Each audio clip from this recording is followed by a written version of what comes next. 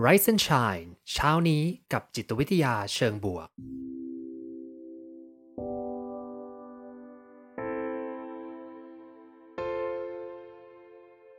สวัสดีครับยินดีต้อนรับเข้าสู่พอดแคสต์เพื่อทุกท่านอยู่กับผมภูมิธีรพุทธปิติชัด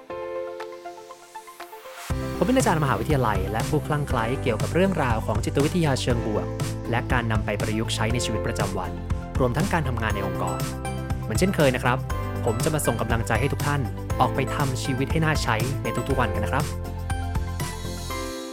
ก็ขอให้ก้าวไปอย่างมั่นคงนะครับแล้วก็มีความสุขกับทุกๆอย่างที่ทำนะครับมี purpose ด้วยเนาะนอกจากมีความสุขแล้วยังมี purpose ก็คือมี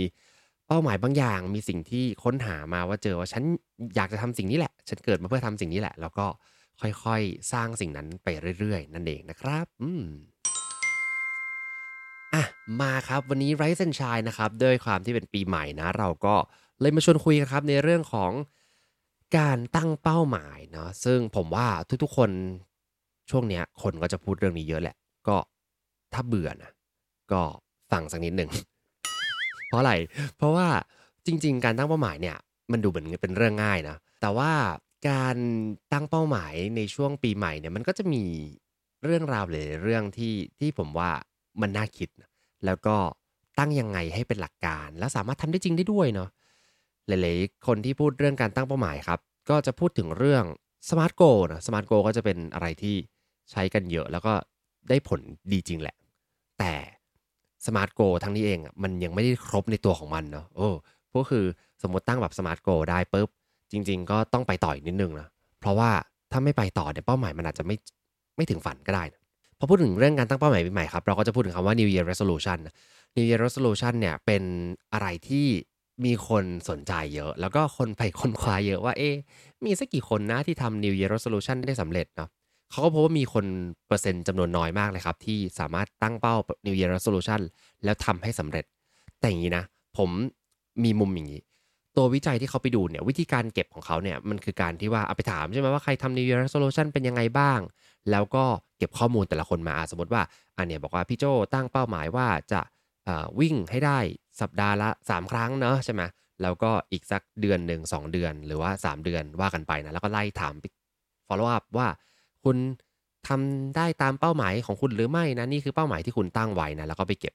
ซึ่งแน่นอนครับวิธีการเก็บอย่างเงี้ยมันมีจุดบอดอยู่นะเพราะว่าเมื่อไปถามคนที่ให้เห็นเป้าหมายของตัวเองแล้วเนี่ยสิ่งที่จะเกิดขึ้นก็คือเขาอาจจะตอบมีแนวโน้มที่จะตอบว่าเขาทำไม่สำเร็จเยอะมากๆเลยเพราะวันที่ตั้งเนี่ยมันคิดแบบหนึ่งเนาะแต่พอที่ไปถึงจุดที่ไปทำจริงมันเจอปัญหาเจออุปสรรคมีการเปลี่ยนแปลงบางอย่างเป้าหมายตัวนี้เปลี่ยนแฮะบางคนก็อาจจะตีความว่าจริงๆเป้าหมายที่ฉันเปลี่ยนเนี่ยก็น่าจะหมายความว่ามันไม่สำเร็จนะแต่ในความเป็นจริงเนี่ยไอการเปลี่ยนเป้าหมายเนี่ยมันอาจจะเป็นการที่เราค่อยๆกำลังมุ่งไปสู่เป้าหมายก็ได้นะหมายความว่าแม้ว่าจะไม่สำเร็จดั่งใจเป๊ะๆบอกว่าจะไปวิ่ง3วันต่อสัปดาห์แต่สุดท้ายไปวิ่งแค่สัปดาห์ละวันแต่มัน meaningful มากกว่าเฮ้ยอย่างนี้หมายความว่าเป้าหมายสำเร็จหรือเปล่านะเพราะฉะนั้นเวลาไปดูสถิติครับผมก็จะชอบคิดว่าจริงๆมันก็มีความ bias เล็กน้อยนะคือตัวเลขที่มันน้อยเนี่ยคิดว่ามันน้อยเกินไปเชื่อเหลือเกินว่ามีคนทำสำเร็จอยู่เยอะกว่านี้เพียงแต่มันอาจจะออกมาในรูปแบบอื่นๆก็ว่าได้นะ วันนี้ก็เลยมาชวนคุยกันนะว่าถ้าดึงหลักการทางจิตวิทยาหลายๆเรื่องเนี่ยครับมาชวนคุยกันเป็น5เรื่องหลักๆนะมันมีเรื่องอะไรน่าคุยเกี่ยวกับการตั้งเป้าหมายบ้างใน Rise and Shine เนี่ยไม่ได้คุยเรื่องนี้ครั้งแรกคุยเรื่องการตั้งเป้าหมายหลากหลายรูปแบบเลยครับผมจำได้ว่าสัปดาห์แรกๆที่คุยเรื่องนี้ก็คุยเรื่องการตั้งเป้าหมายแบบ WOOP เนาะซึ่งถ้าใครอยากจะฟังสรุปนะก็เดี๋ยวจะอัพ TikTok เรื่องนี้ให้นะครับแต่จะไม่ได้คุยวันนี้นะก็คือคุยไปนานแล้วใน Rise and Shine นะครับแต่ว่า วันนี้เนี่ยเลยมามองในเรื่องของภาพรวมของการตั้งเป้าหมายดีกว่าว่า5เรื่องเนี้ยมันจะต้องคิดเรื่องอะไรแล้วไม่ใช่แค่การตั้งนะเป็นการที่จะวิ่งไปหามันทำอย่างไรได้บ้างนะครับโอเคงั้นเรามาคุยกันเลยนะฮะ5เรื่องเรามีอะไรบ้างนะครับเรื่องแรกเลยนะครับสิ่งที่ต้องทำในการตั้งเป้าหมายอันนี้เป็นคลาสสิกผมว่าทุกคนน่าจะรู้โดยเฉพาะใครที่รู้เรื่องของ Smart Goal เนี่ยรู้เรื่องนี้แน่นอนฮะก็คือการตั้งเป้าหมายให้มีความเฉพาะเจาะจงนะคือตัว S ตัวแรกของ Smart เนาะคือ บางคนบอกว่าโอ้ย Smart Goal เนี่ยจำยากจังเลย S คืออะไรนะ MART งงนะผมถ้าจำอะไรไม่ได้เลยนะ จำตัวแรกตัวเดียวครับคือตัว S ตั้งให้มีความเฉพาะเจาะจงให้ได้นะหมายความว่าไงคือวิธีการทำโกให้เฉพาะเจาะจงเนี่ยมันจะต้องไม่ต้องคิดเยอะคือบางคนบอกว่าโอ้โหทำให้เฉพาะเจาะจงนี่เขียนยากจังเลยนะวิธีการง่ายๆครับให้จินตนาการถึงสิ่งที่เพื่อนๆน่ะอยากจะทำให้สำเร็จนะแล้วก็เขียนออกมาก่อนเขียนยังไงก็ได้เช่นบอกว่าอยากจะมีสุขภาพดีจังเลยอยากจะไม่ป่วยแล้วก็ไม่เจ็บนะอายุมากไปก็อยากจะแข็งแรงนะเขียนเลยครับอันนี้คือถือว่าเป็น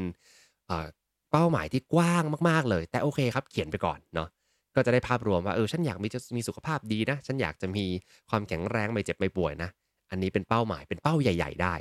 แต่อย่าจบแค่นี้นะเวลาทำให้เป้าเป็นเป้าที่มีความเฉพาะเจาะจงมากขึ้นครับสิ่งที่ต้องทำก็คือต้องค่อยๆขยายเรื่องเนี้ยให้มากขึ้นสุขภาพดีอย่างไรวิธีการข้อ1เนี่ยผมจะใช้เทคนิคว่าต้องลองตั้งคำถามกับตัวเองเยอะๆครับว่าแล้วไงต่อ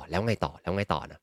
ใช้คำถามว่าแล้วไงต่อจากทุกคำถามที่เกิดขึ้นจากทุกเป้าหมายที่เกิดขึ้นเช่นอยากสุขภาพดีใช่ไหมแล้วยังไงต่อล่ะสุขภาพดีของฉันมาในรูปแบบนี้ก็คืออยากที่จะ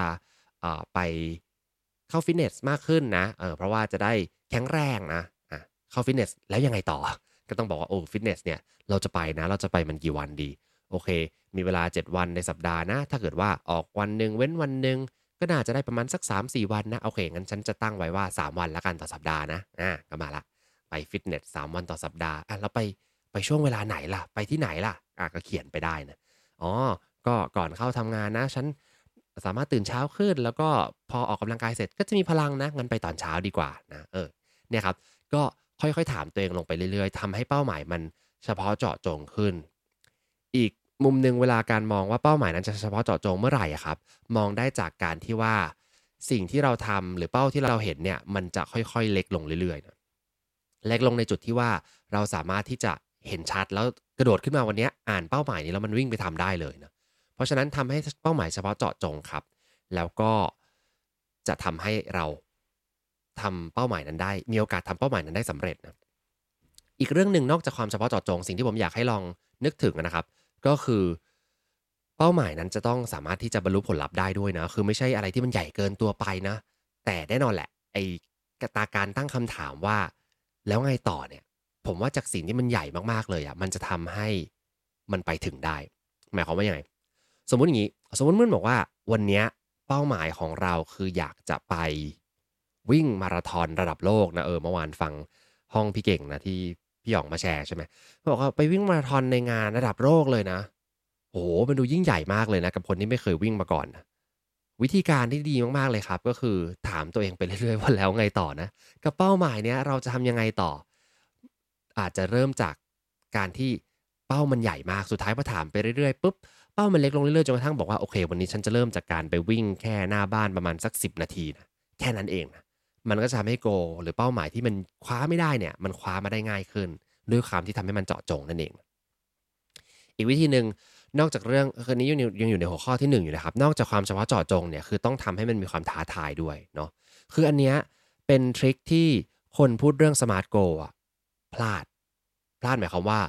หลุดข้อนี้ไปนะเพราะว่าคำว่า Smart มันคือ SMART นะก็คือเฉพาะเจาะจงนะ R คือ realistic relevant นะมีความเกี่ยวข้องกับตัวเอง A คือ attainable ทำให้สำเร็จได้นะแล้วก็R ผม R ไปแล้วนะ SM อะ measurable ใช่ไหมก็คือวัดได้แล้วก็ T ก็คือ timely ใช่ไหมก็สามารถที่จะมีช่วงเวลามีกรอบเวลาไว้นะดีมากครับ Smart Goal เนี่ยถ้าใครไม่รู้เรื่องนี้มาก่อนลองไปเซิร์ชดูนะครับก็สามารถที่จะใช้ได้แต่มันหายไปตัวหนึ่งเวลาผมใช้ Smart Goal เนี่ยผมจะบอกว่าใช้คำว่า Smart Goal ครับแต่ว่าต้องเติมตัว C เข้าไปด้วย Smart C Goal นะ Smart C Goal นะ Smart C Goal ทุกครั้งจะเป็น C เกิลทุกทีเลย Smart C Goal นะครับก็คือ Smart บวก C ตัวบวก C เนี่ยมันคือการทำให้ goal เนี่ยมันมีความ challenging มากขึ้นนั่นเองหรือมีความท้าทายมากขึ้นนั่นเองนะฮะคือ Smart Goal เนี่ยมันจะไม่มีพลังถ้าไม่มีตัว C คือต่อให้ตั้งถ้าเพื่อนๆลองตั้งเป้าหมายแล้วรู้สึกว่าเฮ้ยมันดูไม่ตื่นเต้นแล้วรู้สึกไม่มีพลังเลยเนี่ยต้องเติมตัว C ครับทำให้มันท้าทายมากขึ้นเมื่อกี้ยกตัวอย่างไปนะบอกว่าโอ้โฮ อยากจะไปวิ่งมาราธอนนะยิ่งใหญ่มีพลังมากเลยพอทำให้เป้าหมายมันเจาะจงลงมามากขึ้นสมาร์ตมากขึ้นอ้าวเป้าหมายฉันมันหดเล็กนิดเดียวอะเหลือแค่ฉันจะไปวิ่งหน้าปากซอยบ้าน10นาทีนะท้าทายไหม ไม่ท้าทายนะสำหรับคนที่ไม่วิ่งอย่างผมก็ยังบอกเลยว่าไม่ท้าทาย10นาทีวิ่งได้นะสบายมากนะเพราะฉะนั้นครับทำให้มันท้าทายมากขึ้นนะอาจจะบอกว่าฉันจะไปวิ่งสัปดาห์ละ1ชั่วโมงนะเลือก1วันเลยนะเราจะไปวิ่ง1ชั่วโมงในที่ที่มันอาจจะไม่ค่อยได้ไปบ่อยไปสวนหรือเปล่านะแล้วก็ไปวิ่งนะนี่เริ่มมีความท้าทายแล้วเริ่มตื่นเต้นละก็จะทำให้เกิดแรงบันดาลใจ2เรื่องเนี้ยครับเป็นเรื่องที่ตามหลักจิตวิทยาคือยังไงนะพอพูดถึงเรื่อง goal setting ครับอาจารย์ล็อกกับเลแทมนะครับผมเอ็ดล็อกแล้วก็แกรี่เลแทมนะสองท่านเนี้ยศึกษาเรื่อง goal setting มาเป็นเวลายาวนานมากๆเลยนะเป็นเวลาผมว่า40ปีได้นะถ้าเกิดว่ารวมถึงงานวิจัยทั้งหมดเลยนะแล้วเขาก็จะมีการรวบรวมงานวิจัยทั้งหลายเนี่ยที่แต่ละคนเอาไปทำต่อนะเป็นหลายร้อยงานวิจัยนะครับเอามามัดรวมกันแล้วมีการวิเคราะห์ข้อมูลรวดเดียวนะปัจจัย2ปัจจัยที่ทำให้ goal setting นะหรือเป้าหมายนั้นตั้งแล้วมีประสิทธิภาพยอดเยี่ยมตั้งแล้วปังนะ2เรื่องเนี้ยคือเรื่องนี้เลย specific ทำให้เป้าหมายเฉพาะเจาะจงครับและอีกเรื่องคือ challenging คือทำให้เป้าหมายนั้นมีความท้าทายมากขึ้นนั่นเองนะครับผมอย่าลืมไปลองตั้งกันดูนะอันนี้คือข้อแรกนะถ้าจำอะไรไม่ได้เลยวันนี้จำข้อแรกได้แหละ ก็คือตั้งเป้าหมายให้เฉพาะเจาะจงมากขึ้นถามตัวเองครับว่าแล้วไงต่อทำให้มันเล็กลงแต่พอมันเล็กมากๆปุ๊บลองดึงตัวเองกลับมาว่าเฮ้ยเป้าหมายนี้มันท้าทายพอหรือยังถ้าไม่ท้าทายพอปุ๊บทำให้มันดูยากขึ้นสักเล็กน้อยแต่ต้องไม่ยากเกินไปเนาะให้ยากขึ้นมาสักเล็กน้อยโอเคอันนี้คือข้อแรกข้อที่2ครับหลักการทางจิตวิทยาอะไรที่ช่วยได้อีกนะครับข้อที่2นี้คือต้องวางแผนนะครับผมวางแผนทุกคนก็ดูว่าเฮ้ยวางแผนนี่มันก็ดูทั่วไปนะใครๆก็รู้เรื่องนี้ใช่ไหมครับผมคือจริงๆแล้วเนี่ยคนที่ตั้งเป้าหมายเนี่ยจะไปหยุดที่การตั้งข้อแรกปุ๊บแล้วก็รู้สึกตื่นเต้นนะแล้วก็คิดว่างั้นฉันจะไปทำนะพรุ่งนี้ตื่นมาปุ๊บไปวิ่งเลยนะแล้วก็ตื่นเต้นสักประมาณ1-2เดือน1-2เดือนนี่มากไปด้วยซ้ำนะบางคน1-2วัน1-2สัปดาห์นะแล้วพลังก็จะหมดปุ๊บสุดท้ายก็จะค่อยๆสลายไปนะเป้าหมายนั้นนะทำไม่สำเร็จนะเพราะไม่มีข้อ2เพราะไม่มีข้อที่เป็นการที่จะต้องวางแผนนะมีงานวิจัยอีกชุดหนึ่งครับผมเขาจริงๆมันชื่อมันซับซ้อนมากเลยนะมันจะเรียกว่า MCII นะ MCII ย่อมาจาก II เนี่ยย่อมาจาก Implementation Intention นะซึ่งไม่ต้องไปสนใจครับผมอธิบายย่อๆให้ฟังนะคือหมายความว่าเวลาที่เราจะตั้งเป้าหมายอะไรสักอย่างหนึ่งเนี่ยบางคนลืมที่จะมีความตั้งใจที่จะไปทำมันสิ่งนั้นความตั้งใจหมายความว่าเราต้องกางเป็นแผนออกมาครับว่าสิ่งที่ต้องทำเนี่ยมันมีอะไรบ้างนะคือสมมติได้เป้าหมายแล้วแหละว่าเราจะวิ่ง1สัปดาห์เนี่ยประมาณสัก1ชั่วโมงที่ไหนก็ได้ที่มันมีความท้าทายอยู่นะเราต้องกางแผนออกมาก่อนนะทุกครั้งที่พูดถึงเรื่องกางแผนก็นึกถึงพี่โจนะครับThe Organize พวกนี้อาจจะมีไอเดียดีๆมาเล่าให้ฟังนะใช่ไหมพอใส่เนี่ยครับให้ลองวางแผนไปเลยนะว่าเราจะทำอะไรอย่างไรบ้างนะเช่น1สัปดาห์เนี้ยมันน่าจะเป็นประมาณวันไหนที่เราคิดว่าจะว่างปกติอาจจะวันศุกร์นะว่างนะหรือวันจันทร์นะโอเคก็ปักไว้เลยว่า2วันนี้แหละแล้วเราจะไปที่ไหนล่ะแล้ววิธีการไปมันจะเป็นอย่างไรนะคือการมีแผนในใจคร่าวๆครับมันจะทำให้เรามัดตัวเองไม่ให้เราดิ้นหลุดออกจากความขี้เกียจของเรานะพูดง่ายๆนะมันจะเห็นไปแล้วล่ะว่าโอ้มันมีแผนวางมาขนาดนี้แล้วแค่ตื่นมาแล้วเดินตามแผนก็ทำสำเร็จแล้วนะงานวิจัยพบอย่างนี้ครับผมว่าคนที่มีความตั้งใจที่จะเซตวางโกอย่างเดียวเนี่ยไม่พอต้องมีความตั้งใจที่จะเซตแผนด้วยและเมื่อวางแผนไปแล้วเนี่ยมีโอกาสที่ทำสำเร็จได้มากกว่าแค่ตั้งเป้าหมายมากเลยทีเดียวเพราะฉะนั้นลองใส่ลงมานะครับและในแผนเนี้ยนอกจากเรื่องของกิจกรรมที่ทำแล้วเนี่ยลองไปดูด้วยว่าใครจะมาช่วยซัพพอร์ตได้บ้างเนาะซึ่งนั่นก็คือข้อถัดไปนะหรือว่าจะมีอะไรที่เป็นอุปสรรคบ้างผมชอบให้คิดอย่างนี้เวลาที่วางแผนเนี่ยเขียนไปเลยว่าอุปสรรคจะมีอะไรบ้างนะอันนี้ขอเล่าส่วนตัวนิดนึงแล้วกันนะคือเป้าหมายโดยบังเอิญของผมปีที่แล้วมันเป็นเป้าหมายเรื่องสุขภาพโดยไม่ได้ตั้งใจเพราะว่า1ก็คือคอเลสเตอรอลสูงนะ LDL สูงมากเลยนะผมก็เลยเริ่มจากการที่ว่าโอเคงั้นฉันเปลี่ยนวิธีการกินก็เลยมีช่วงหนึ่งที่ดูแบบผอมๆลงนิดนึงนะก็คือเปลี่ยนวิธีการกินครับแล้วก็ทำได้ดีเลยทีเดียวแต่ว่ายังไม่ได้ไปวัดตัวคอเลสเตอรอลอีกรอบหนึ่งนะจนสุดท้ายก็กลับมากินเพิ่มเติมเหมือนเดิมแล้วน้ำหนักก็กลับมาเหมือนเดิมนะซึ่งตอนนี้ก็ยังไม่ได้วัดนะถ้าไปวัดอีกทีหนึ่งก็คงจะเหมือนเดิมหรือเปล่าไม่แน่ใจนะกดผิด คราวเนี้ยสิ่งที่เกิดขึ้นก็คือผมก็ลองแหละแล้วก็คิดว่าการกินเนี่ยมันก็ช่วยได้จริงๆนะแต่ว่าอีกอย่างหนึ่งที่สนใจที่อยากจะทำมานานแล้วก็คือการเริ่มออกกำลังกายจริงจังนะแต่ก็ไม่ได้มีโอกาสสักทีเพราะว่าไม่ได้ให้ priority กับมันใช่ไหมจนกระทั่ง ปลายปีเนี่ยที่ผ่านมานะเดือนธันวาผมก็คิดว่าเฮ้ยมันต้องมีโปรฟิตเนสดีๆแน่เลยนะเคยมีที่คือผมมีเพนพอยต์กับฟิตเนสมากๆเลยครับในตอนที่อยู่ที่อเมริกานะมันจะมีฟิตเนสอันหนึ่งชื่อ24 hour fitness ก็คือเป็นฟิตเนสที่เปิด24ชั่วโมงอะพอเปิด24ชั่วโมงเนี่ยผมก็คิดในใจว่ายังไงอะเราก็ไม่พลาดเพราะว่ามันเปิด24ชั่วโมงนะไปตอนไหนก็ได้นะแล้วก็ดันครับไป Costco นะถ้าเพื่อนๆรู้จัก Costco ก็ท็อปคลับบ้านเราก็คือเหมือน Costco เลยนะไอเดียเดียวกันแต่ Costco มันเจ๋งมากคือมันขายทุกอย่างสิ่งที่มันขายก็คือมี Member Fitness ขายด้วยนะก็คือเอ่อเขาจะขายเป็นการ์ดชอบมากเลยเขาจะเป็นฟิวเจอร์บอร์ดเป็นเหมือนกับบอร์ดที่พูดง่ายๆเหมือนกับกล่องเขาเรียกว่าอะไรนะกล่องลูกฟูกเหรอตัดเป็นเหมือนกับของที่จะไว้ขายปกติถ้าขายกิฟต์การ์ดเนี่ยมันจะเล็กจิดเดียวคนจะมองไม่ค่อยเห็นเขาก็จะทำเป็นพวกไอ้กล่องฟิวเจอร์บอร์ดกระดาษลูกฟูกอะไรเงี้ยแล้วก็มีสกรีนว่าอันนี้เป็นการ์ดฟิตเนสนะอันนี้เป็นดินเนอร์ไปครูซนะอันนี้ไปเที่ยวดิสนีย์แลนด์นะอันนี้ไปล่องเรือแล้วไปดูปลาวาฬอะไรอย่างเงี้ยนะก็คือซื้อที่นี่ได้แล้วมันจะถูกซึ่งไอ้เมมเบอร์ของเจ้า24 hour fitness ครับตอนนั้นนะ2ปีเป็นเมมเบอร์2ปีฮะเมมเบอร์2ปี300เหรียญนะนี่พูดถึงพี่กีก็มาพอดีสวัสดีนะครับประเด็นพูดถึง Costco แล้วก็เมมเบอร์24 hour fitness นะฮะขอนอกเรื่องนิดนึงนะ300ปีไม่ใช่300ปีเดี๋ยว2ปี300เหรียญเมมเบอร์300ปีนี่ให้กันสู่ลูกสู่หลานนะขออภัยนะเมมเบอร์2ปี300เหรียญซึ่งผมก็กดเครื่องคิดเลขมาคำนวณเลยครับ300เหรียญเนี่ยก็ประมาณ10,000กว่าบาทนะตอนนั้นนะแล้วก็กดปุ๊บหารจำนวนเดือนครับ24เดือนตกแค่เดือนละ 12.5 เหรียญเท่านั้นคิดเป็นเงินไทยนะครับก็อยู่ที่ประมาณ400บาทเท่านั้นเองนะ Member Fitness ครับ400บาทต่อเดือนใครจะไม่เอานะผมก็เลยเอาเลยครับซื้อ แล้วก็ดีใจมากเลยว่าได้ Member 2 ปีสบายตอนเนี้ยไปออกกำลังกายนะก็400บาทต่อเดือนสุดท้ายครับเพื่อนๆทายกันไหมครับว่าผมเข้าไปใช้ฟิตเนสจริงๆกี่วันนะโอ้ใช้เป็นหลักวันเลยนะ คือสุดท้ายเนี่ยยอมรับเลยว่าเข้าไปฟิตเนสผมว่าไม่เกิน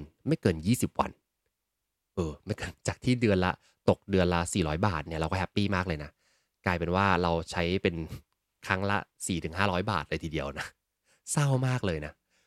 ก็ไม่สำเร็จนะไปซื้อเมมเบอร์มาแล้วเพราะฉะนั้นการตั้งเป้าหมายในใจครับไม่ได้ช่วยให้เกิดผลสำเร็จนะถ้าไม่ได้มีแผนการครั้งนั้นเนี่ยผมพลาดเพราะผมไม่ได้มีแผนอะไรเลยผมแค่รู้ว่าพอไปซื้อ Member Fitness มาปุ๊บ400บาทต่อเดือน2ปีโอ้มีเวลานานรู้ตัวอีกทีเมมเบอร์หมดแล้วนะแล้วก็ไม่ได้ไปเลยนะไปก็เล่นแบบงงๆแงงๆนะก็เลยมีเพนพอยต์กับเจ้าฟิตเนสมากเลยว่าการไปสมัครสมาชิกเนี่ยฉันจะต้องไม่ได้ไปอีกแน่เลยนะซึ่งผมก็ใช้วิธีนี่แหละว่างั้นลองดูครั้งนี้ไปแต่ว่าครั้งนี้ไปด้วยแผนในใจว่าเฮ้ยเราก็อยากที่จะอย่างน้อยนะไปเข้ามันสัก2-3คละ2-3เซสชันต่อสัปดาห์นะแล้วก็ต้องทำอะไรที่ไม่เหมือนเดิมนะถ้าทำแบบเดิมผลลัพธ์แบบเดิมใช่ไหมครับผมก็เริ่มจากการไปซื้อเมมเบอร์เหมือนเดิมแล้วเขาก็มีแผนมาให้นะ1เนี่ยจะปลายปีแล้วนะแผนประมาณสักปีกว่าจะได้ถูกมากเลยนะซื้อเหมาไปเลยแล้วก็ซื้อรวดจ่ายสดไปเลยมันจะได้ถูกตกแล้วเดือนละ1,000 กว่าบาทเองก็เฮ้ยดีมากเลยเดือนละไม่เท่าไหร่แพงกว่าที่ของอเมริกาอีกนะแต่ว่าครั้งนี้เราจะเอาให้ได้นะปีหนึ่งสิ่งที่ผมทำต่างไปนะก็อาจจะโดนกลยุทธ์ทางการตลาดของทางฟิตเนสหลอกล่อแหละว่ามันต้องซื้อเทรนเนอร์นะสุดท้ายผมก็ไม่รอดนะก็เลยตัดสินใจว่าลองก่อนเขามีให้ลองฟรีก่อนก็ลองฟรีประมาณสัก 3-4 ครั้งนะในเทรนเนอร์นะครับก็ลองฟรีแล้วก็ต่อรองกับเขาด้วยนะว่าขอฟรีเนี่ยขอฟรีจาก3ครั้งเป็น5ครั้งเขาก็ให้นะแล้วก็ไปลองฟรีพอลองเล่นฟรีแล้วเฮ้ยดีว่ะกลายเป็นว่าเราเนี่ยสามารถที่จะไปได้บ่อยมากขึ้นนะก็เลยกลายเป็นว่าเราเนี่ยตอนนี้นะครับ1เดือนเนี่ยก็สามารถทำได้สัปดาห์ละ3ครั้งนะแล้วก็ทำมาเรื่อยๆเพราะว่าเรามีเทรนเนอร์คอยมาถามเรานะว่ามาไหมครับวันนี้พี่อะไรอย่างงี้นะซึ่งดีมากๆเลยนะเพราะฉะนั้นตอนนี้เป็นทิศทางของผมนะหมายความว่าถ้ากลับมาที่เรื่องการตั้งเป้าหมายเนี่ยสิ่งที่ผมทำพลาดในข้อแรกนะก็คือผมตั้งได้ถูกต้องแหละว่าอยากจะไปฟิตเนสมากขึ้นแต่ข้อ2ไม่ได้ทำคือไม่ได้วางแผนว่าจะมีการลงไปทำมันยังไงบ้างนะครั้งนี้น่าจะดีขึ้นเพราะว่านอกจากการมีแผนที่ดีแล้วเนี่ยมันยังมีข้อ3ด้วย ข้อ3ที่ว่านั้นก็คือต้องมีซัปพอร์ตนะต้องมีซัปพอร์ตนั่นเองคือมีคนคอยช่วยเหลือมีคนคอยไม่ว่าจะเป็นทางใจไม่ว่าจะเป็นทางกายหรืออะไรก็ตามนะมีคนคอยช่วยเหลือซัปพอร์ตนะสิ่งเนี้ยครับทางเทคนิคเขาจะเรียกว่า accountability partner นะ accountability ก็คือเหมือนคนที่จะมาช่วยรับผิดชอบกับเราแหละคือเพื่อนๆต้องดูนิสัยตัวเองนะบางคนจะชอบที่จะทำอะไรด้วยตัวเองและทำสำเร็จนะแต่ผมเชื่อว่าคนส่วนใหญ่อะต้องมี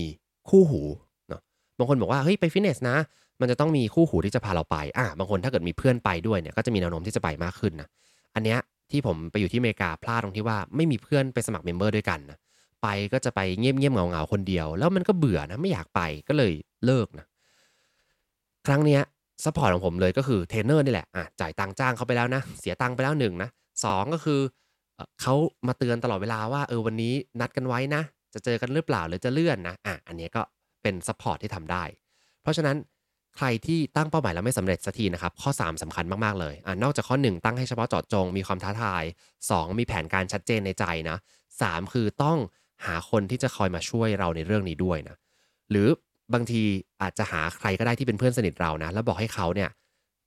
ตั้งสัญญากันไว้เช่นบอกว่าเอาเงินไปเลยนะ 2,000 บาทแล้วถ้าฉันทำไม่สำเร็จภายในเดือนนี้นะงั้นเธอเอาเงินไปเลยก็ได้เหมือนกันหรือ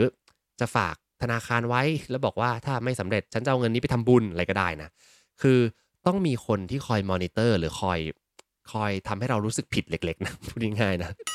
คือมันจะช่วยให้เราเกิดแรงจูงใจบางอย่างได้นะวิธีนี้ผมก็ใช้เหมือนกันในการที่จะเรียนจบมาได้ก็ต้องบอกอาจารย์ที่ปรึกษาซึ่งน่ารักแล้วก็ใจดีมากเลยนะต้องบอกอาจารย์ว่าอาจารย์ครับผมเนี่ยเนื่องจากตัวเองเป็นคนที่ไว้ใจตัวเองไม่ได้ตัวเองจะชิลเกินไปนะอยากให้อาจารย์ช่วยเป็น accountability partner ให้หน่อยเป็นซัปพอร์ตให้หน่อยโดยการที่ให้อาจารย์เนี่ยนัดเจอเลยก็ผมเป็นคนนัดแหละแต่บอกว่าทุกครั้งที่เจอกัน2สัปดาห์เจอกันครั้งหนึ่งจะต้องมีการบ้านส่งเพราะฉะนั้นในทุกมีตติงเนี่ยหลังจบมีตติงผมจะบอกว่าครั้งหน้าเดี๋ยวผมจะส่งการบ้านกับอาจารย์อะไรบ้างนะแล้วครั้งหน้าผมก็จะทำได้จริงๆตอนแรกๆเนี่ยไม่ได้ทำอย่างนั้นก็กลายเป็นว่าเราก็ปล่อยปละละเลยแล้วเจออาจารย์ก็ไปนั่งเมาส์คุยกันนะมันก็เลยยืดยาวนะเพราะฉะนั้นครับหาคนที่จะมาเป็นซัปพอร์ตให้กับเราให้ได้นะอันเนี้ยมันจะทำให้เป้าหมายเนี่ยเป็นได้จริงมากขึ้นนั่นเองนะฮะโอเคพี่โจบอกว่าขายเมมเบอร์ฟิตเนสในซูเปอร์เจ๋งเนาะจริงนะที่นี่ยังไม่มีเนาะแนะนำฮะใครที่ทำซูเปอร์ก็ไปขายเมมเบอร์ฟิตเนสนะโอเคไปต่อนะครับขับเฮาผมล้วนๆมากเลยอะตัวนอกจากเปิดห้องไม่ได้แล้วมันยังมีปุ่มนู่นปุ่มนี้กระจายไปหลายจุดขออภัยนะถ้าเกิดมีอะไรผิดพลาดข้อ4นะครับอีก2ข้อนะข้อที่4สิ่งที่ต้องทำก็คือเพื่อนๆจะต้องมีการมอนิเตอร์ตัวเองนะครับผมมอนิเตอร์ตัวเองคือคอยสำรวจตัวเองนั่นเองว่าตอนนี้เราไปถึงไหนแล้วนะมีการเช็คอินตลอดนะครับผมอาจจะทำเป็นเช็คลิสต์ง่ายๆก็ได้ว่าแต่ละเดือนเนี่ยแผนที่เราทำไว้เนี่ยตั้งใจว่าจะไปเข้าฟิตเนสสัปดาห์ละ3ครั้งนะทำได้จริงหรือเปล่าก็เช็คไปนะของผมเนี่ยก็จะเป็นดิจิทัลแพลนเนอร์นะก็คือเป็นอยู่ใน iPad แล้วก็มันก็จะมีให้เช็คว่าอ่าสัปดาห์นี้ทำหรือยังวันนี้ทำหรือยังแล้วเป้าหมายที่จะทำเนี่ยคือทำสัปดาห์ละกี่ครั้งนะก็ติ๊กๆไปเรื่อยๆอย่างงี้นะก็เป็นแค่ติ๊กง่ายๆครับประมาณสักวันละ1นาทีนะทำเร็วๆรวมถึงจดโน้ตเรื่องอื่นนะก็จะได้เห็นว่าเรามาถึงจุดนี้แล้วเนาะการ track progress เนี่ยมันจะช่วยให้เรามีกำลังใจมากขึ้นนะบางทีเราเห็นเราทำได้ขนาดนี้เลยเหรอย้อนกลับไปนะก็อาจจะทำให้เราเนี่ยมีพลังและอยากจะไปทำให้สำเร็จมากขึ้นหรือถ้าเรามีการทำแล้วก็ไม่ค่อยได้เช็คเท่าไหร่เลยเราอาจจะกลับมาดูได้ว่าเราพลาดอะไรไปนะอันนี้ก็จะทำให้มีแนวโน้มทำให้สำเร็จมากขึ้นนะฟังดูง่ายแล้วก็ดูเป็นเรื่องที่ make sense มากเลยใช่ไหมครับในทางการวิจัยเนี่ยก็มีคนเอาไปเช็คจริงๆนะว่าถ้าเกิดว่าเวลาที่ชวนคนตั้งเป้าหมายแล้วสั่งให้เขาเนี่ยมีการเช็คทำเช็คลิสต์แล้วก็ค่อยๆติ๊กทุกวันเนี่ยกับการที่ไม่ได้ทำอะไรเลยนะก็คือค่อยๆทำไปเรื่อยๆเนี่ยไอการมาเช็คตัวเองบ่อยๆเนี่ยมีโอกาสที่จะทำให้สำเร็จมากกว่านั่นเองนะครับก็อย่าลืมสร้างระบบการเช็คลิสต์ไว้นะบางคนบอกว่าไม่ได้ใช้แพลนเนอร์นะทำยังไงดีก็ไม่ต้องกังวลนะครับไม่ต้องใช้แพลนเนอร์ก็อาจจะเป็นเหมือนกับกระดาษไปแปะหน้าตู้เย็นก็ได้นะสมมติว่าทุกวันนี้เพื่อนๆจะต้องเปิดตู้เย็นก่อนออกจากบ้านใช่ไหมก็ไปนั่งดูว่าฉันต้องทำสิ่งนี้นี่นาเช็คเหมือนกับเวลาที่จะไปซื้อของที่ตลาดนะก็ต้องมีการเช็คใช่ไหมว่าเอาอะไรต้องซื้ออะไรบ้างเช็คทีละอันอันนี้ก็เหมือนกันนะแต่แค่ไอ้เช็คลิสต์เนี้ยเป็นเป้าหมายเดียวที่ตั้งใจจะทำแล้วก็เช็คไปเรื่อยๆนะเป้าหมายอะไรก็ได้ครับไม่ต้องมานั่งทำให้มันยิ่งใหญ่ก็ได้นะอาจจะบอกว่าวันนี้ฉันจะเดิน30นาทีช่วงเวลาประมาณสัก 4โมงหรือ5โมงหลังเลิกงานนะรับวิตามินหน่อยนะก็ได้นะก็แค่นั้นเองแล้วก็เช็คทุกวันก็จะช่วยได้นะครับแล้วก็ข้อสุดท้ายเลยข้อสุดท้ายนี้ที่ผมบอกไปตอนแรกนะว่าเวลาไปดูสถิตินะครับว่าใครที่เห็นสถิติว่าคนทำ New Year Resolution ไม่ค่อยสำเร็จเท่าไหร่คนตั้งเป้าหมายแล้วก็ตั้งเป้าหมายสำเร็จได้แค่ 10% เท่านั้นเองนะสถิติหรือว่าตัวงานวิจัยเหล่านี้บางทีมันมีจุดบอดอยู่ที่บอกไปจุดบอดในที่ว่านี้ก็คือเขาอาจจะไม่ได้นึกถึงว่าคนเราอาจจะมีความยืดหยุ่นและมีการปรับเป้าหมายตลอดเวลาก็ได้เนาะเพราะฉะนั้นข้อ5นี้ครับหลักการทางจิตวิทยานี้ก็คือคุณจะต้องมีความ flexible ด้วยคือพูดง่ายๆว่าไม่ต้องไปเหมือนกับไม่ต้องไปกอดเป้าหมายไว้อะว่าฉันจะทำเป้าหมายแบบนี้ฉันจะกอดไว้นะจนบางทีลืมไปว่าเฮ้ยเราทำเป้าหมายนี้เพื่ออะไรกันแน่นะสิ่งที่ทำได้ครับในทุกๆ1เดือนหรือเมื่อไรก็ตามที่รู้สึกว่าเป้าหมายเนี่ยมันเริ่มไม่ไหวละเราลองถอยกลับมาสักก้าวหนึ่งครับว่าเอ๊ะตอนแรกที่ตั้งเนี่ยฉันตั้งเป้าหมายนี้ไปเพื่ออะไรนะสมมติเคสของผมนะบอกว่า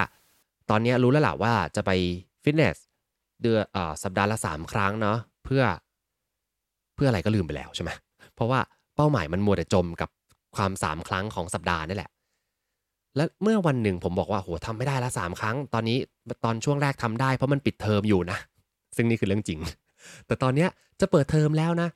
จะเอาเวลาไหนไปฟิตเนสนะก็อาจจะทำให้เป้าหมายมันต้องเปลี่ยนใช่ไหมเพราะฉะนั้นเนี่ยถอยกลับมานะครับว่า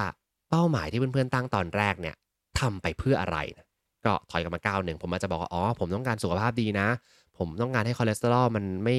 ม่รุนแรงเกินไปนะบวกกับการกินที่ปรับมาแล้วด้วยนะใช่ไหมแล้วก็ลดไขมันต่างๆนะให้สุขภาพดีใช้พลังงานออกไปนะว่ากันไปเพราะฉะนั้นในอนาคตผมอาจจะปรับวิธีการก็ได้อาจจะบอกว่าโอเคงั้นอาจจะไปฟิตเนสแค่สัปดาห์ละ2ครั้งหรือ1ครั้งแต่ผมจะไปทำอย่างอื่นเพิ่มเติมด้วยนะอาจจะมีการเดินจากที่ทำงานไปฟิตเนสก็ประมาณ2กิโลอะไรอย่างเงี้ยนะอาจจะเดินก็ได้นะคือหาวิธีการอื่นได้ครับผมการที่เรากอดเป้าหมายไว้อย่างเดียวเนี่ยมันทำให้เราเนี่ยบางทีนะท้อแล้วก็อาจจะเลิกไปเลยเพราะเรามองว่ามันทำไม่ได้แล้วเนี่ยแล้วเราก็จะรู้สึกผิดกับตัวเองนะรู้สึกผิดมากขึ้นเรื่อยๆจนวันหนึ่งก็ไม่ไหวแล้วปล่อยไปเลยนะเพราะฉะนั้นต้องมีความยืดหยุ่นด้วยถอยกลับมา1ก้าวครับแล้วลองดูว่าเป้าหมายภาพใหญ่ที่คิดว่าจะทำเป้าหมายเนี้ยเพื่ออะไรแล้วก็อาจจะปรับเปลี่ยนตามรูปแบบได้นะเพราะฉะนั้นอย่างที่บอกไปครับสถิติที่ผมเห็นนะว่า New Year Resolution คนทำไม่สำเร็จเท่าไหร่เนี่ยบางทีครับมันเกิดจากการที่เขาโฟกัสแค่เป้าหมายเดิมนะแล้วก็ไม่ได้มีโอกาสให้คนตั้งเป้าหมายเนี่ยมีการปรับเปลี่ยนเท่าไหร่บางคนบอกว่าปรับเปลี่ยนเป้าหมายแสดงว่าไม่สำเร็จแล้วสิเพราะฉะนั้นเวลาดูสถิติอาจจะต้องลองดูวิธีการที่เขาไปเก็บข้อมูลตรงนี้ด้วยนะมันอาจจะสถิติก็ถูกต้องแหละในการทำของเขานะแต่ผมว่ามันประเมินต่ำไปหน่อยจริงๆสมมติเขาบอกว่าเปอร์เซ็นต์คนที่ทำสำเร็จทำได้แค่ 10% นะจริงๆอาจจะอยู่ที่20หรือ30ก็ได้นะครับผมเพราะฉะนั้นก็ลองไปดูนะครับโอเค5เรื่องนะครับมาสรุปกันอีกทีนะครับมีอะไรบ้างนะข้อแรกนะครับผมก็คือทำให้เป้าหมายนั้นมีความเฉพาะเจาะจงและท้าทายนะใครทำ Smart Goal อย่าลืม Smart อย่างเดียวไม่พอนะครับถ้าจะเพิ่มพลังให้ Smart Goal ต้องเติมตัว C นะครับหรือ Challenging ทำให้มีความท้าทายด้วยนะฮะข้อที่2ครับวางแผนในการทำเรื่องนั้นให้สำเร็จนะครับไม่ใช่แค่คิดแค่เป้าหมายแต่ต้องวางแผนโดยเป้าหมายสร้างให้เกิดแรงจูงใจครับแต่แผนการทำให้เกิดผลลัพธ์ที่แท้จริงนั่นเองนะนี่คือข้อ2นะข้อที่3ครับหาคนมาซัพพอร์ตเราหรือว่าหาทรัพยากรต่างๆมาซัพพอร์ตครับแต่ผมชอบที่จะเป็นคนนะหาคนที่จะเข้ามาคอยเตือนเราหรือว่าบอกเขาตรงๆเลยก็ได้ว่าเรามีเป้าหมายอย่างนี้แล้วก็ให้เขาเป็นคนที่จะคอยเช็คกับเรานะครับซึ่งอย่างเนี้ยเรื่องหนึ่งที่ผมแอบแซวแล้วกันนะในนี้มีอยู่หรือเปล่าเมื่อกี้เห็นโผล่เข้ามานะคือผมเคยบอกไปว่าผมกำลังเขียนหนังสืออยู่นะก็บอกไปเพื่อจะให้เพื่อนๆเนี่ยมาคอยกดดันผมนะแล้วก็จะมีเพื่อนๆอยู่ 2-3 คน ที่ที่มากดดันจริงๆด้วยนะก็ดีมากเลยครับทุกครั้งที่มากดดันผมก็จะวางแผนแล้วก็ขยับไปทีละนิดนะเพราะฉะนั้นมันกำลังขยับนะครับแต่ว่ามันขยับอย่างเชื่องช้ามากเลยนะเพราะตอนนี้ถูก distract ด้วย TikTok แล้วก็อื่นๆไปนะก็จะค่อยๆทำไปเรื่อยๆเพราะฉะนั้นการประกาศเป้าหมายไปแล้วให้คนมาเตือนเราเนี่ยก็จะช่วยให้เราเนี่ยครับผมกลับมาอยู่ในเส้นทางการทำเป้าหมายสำเร็จมากขึ้นนั่นเองนะข้อที่4ครับอย่าลืมทบทวนตัวเองด้วยนะครับมีการทำ reflection มีการทำเช็คลิสต์คอย track เป้าหมายแท็กระยะทางเรื่อยๆก็จะช่วยนะครับแล้วก็สุดท้ายเลยก็คือต้อง flexible ด้วยมีความยืดหยุ่นในการที่จะทำให้เป้าหมายนั้นสำเร็จออกมาได้ด้วยนั่นเองนะครับขอบคุณที่ติดตาม หากสนใจคอนเทนต์แบบนี้อย่าลืมกด subscribe ตามช่องทาง podcast ของท่านและสามารถติดตาม Facebook Group โดย search Rise and Shine เช้านี้กับจิตวิทยาเชิงบวกวันนี้ขอให้ทุกท่านมีความสุขออกไปทำชีวิตให้น่าใช้ออกไปตามหา what makes your life worth living กันนะครับ